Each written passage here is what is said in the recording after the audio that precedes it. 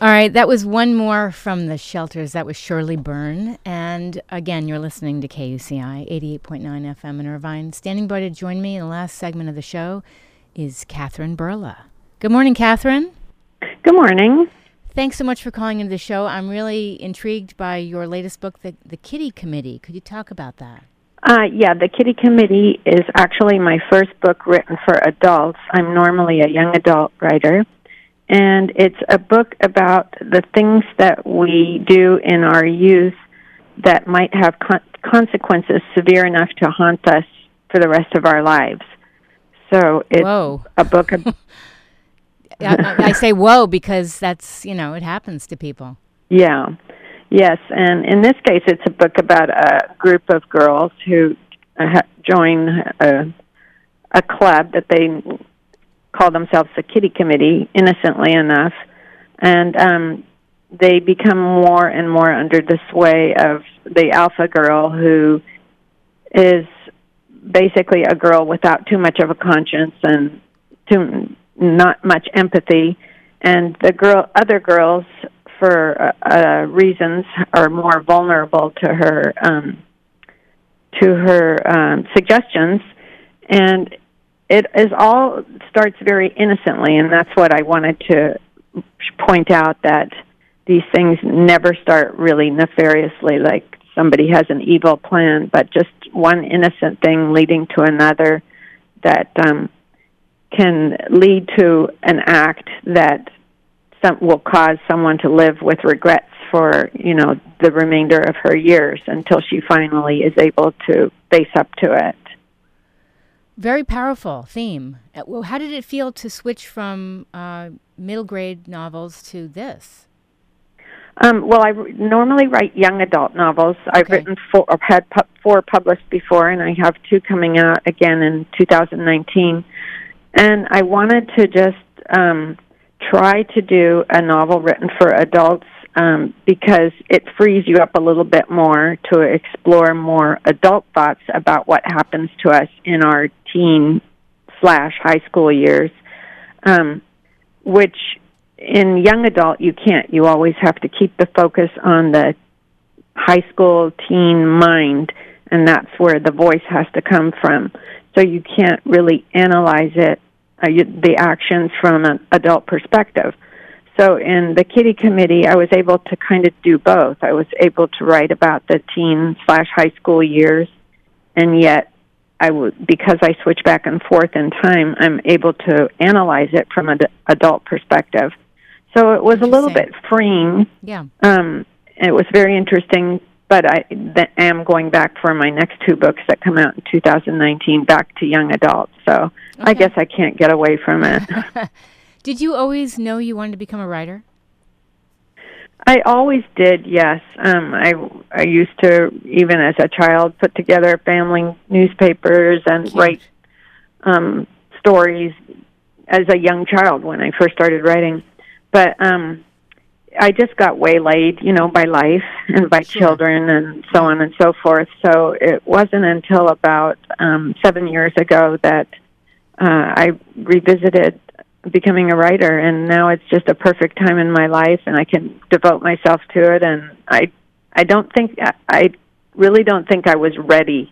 It wasn't just being waylaid by life. I feel like I had to have all the experiences that I did and just be the person that I am today. Right. So yeah, I think it provides for a much richer experience as a writer when you've had your own life experience. Yeah, and that you're able also, in my case, to really have the time to reflect on those experiences rather than just as they're happening to you, writing about them without, some years of thinking about them. Mm-hmm. So for me, that was important. So you had an interesting upbringing. You grew up in India, Syria, Europe, and Africa. Yeah, my father was a diplomat, so we did travel about quite a bit every 2 or 3 years. And it was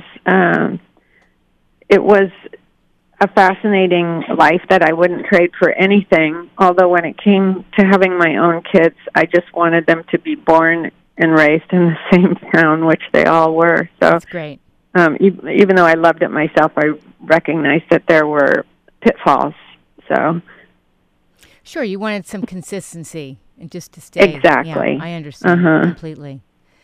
Do you have any advice for people that are writers? Again, the name of my show is Get the Funk Out, and I'm always fascinated with how you stay the path in an industry that's really challenging. It is really challenging, and my biggest advice for becoming a good writer is just to read as much as you can, and I've spent a lifetime reading. I think I read more than anyone I know, and I'm there are so many authors who have influenced me to being the writer that I am today. So if I were speaking to a young person, I would tell them to just read as much as they can, quality literature. And in terms of getting published, writing advice, it's so difficult today to even get an agent's attention. So I think that my advice would just be that you just have to stick to it. You have to develop a really thick skin because you're going to get a lot of rejections. And very, very few people just are lucky enough to come up with the big hit, that gets snapped up by publishers and agents. But you just have to have a thick skin. You have to just be consistent. You have to write every day. And you have to, I set goals for myself in terms of, okay, I'm going to finish this book by this date, and I keep a very rigid schedule, during the time that I'm writing. And then I just put on my other hat, and, you have to become a marketer, and you have to be everything today when you're an author. You really do. Because if you let people's opinions knock you down, you're not going to get anywhere. Exactly. And even with reviews, in the beginning with my first books, I used to just pour through the reviews and agonize over them, or just jump up and down for joy on the great ones. So now I pretty much stay away from them, unless somebody calls me out on social media, and that's usually somebody trying to pay you a compliment. People don't call you out on social media when they're trying to insult you, although a few do. But I try to stay away from them otherwise, because I feel like I know what I want to do. I know what I want to write to be true to myself, and I can't be swayed by I can't be swayed by anyone, really. Yay, I like that. We all need to feel like that. So let me mention where people can find you on Twitter. Only nice compliments, please. If you're going to tag me. Exactly. Otherwise, you can say whatever you want. Exactly. Berla Catherine, Berla Catherine with a Y. And a K. Excuse me, and a K. Author Catherine B. and Facebook Catherine Berla Books. And correct. And author Catherine B. is the Instagram. Perfect. And I put all your info on the show blog, which is getthefunkoutshow.kuci.org. I want to thank you so much for calling in. Any last bit of info you'd like to leave the listeners with? I have a website, CatherineBerlaBooks.com, and I just please watch for my books coming in 2019. I have two, so thank you so much, Janine, for having me on your show. I really appreciate it. Oh, my pleasure. Have a great day. You too. Bye-bye. Bye. That was Catherine Berla calling in to talk about her latest book, The Kitty Committee. Again, all the info is on the show blog. And if you want to find out about being a guest, just send me an email to Janine, JANEANE @KUCI.org, JANEANE @KUCI.org. Have a great holiday today, Labor Day, and I'll be back next week. Up next, Sheldon Abbott with Cure for the Blues. If you missed any part of this, everything is up on my show blog, getthefunkoutshow.kuci.org. If you want to follow me on Twitter, I'm at moms, MOMZ_rock. You've been listening to KUCI 88.9 FM in Irvine.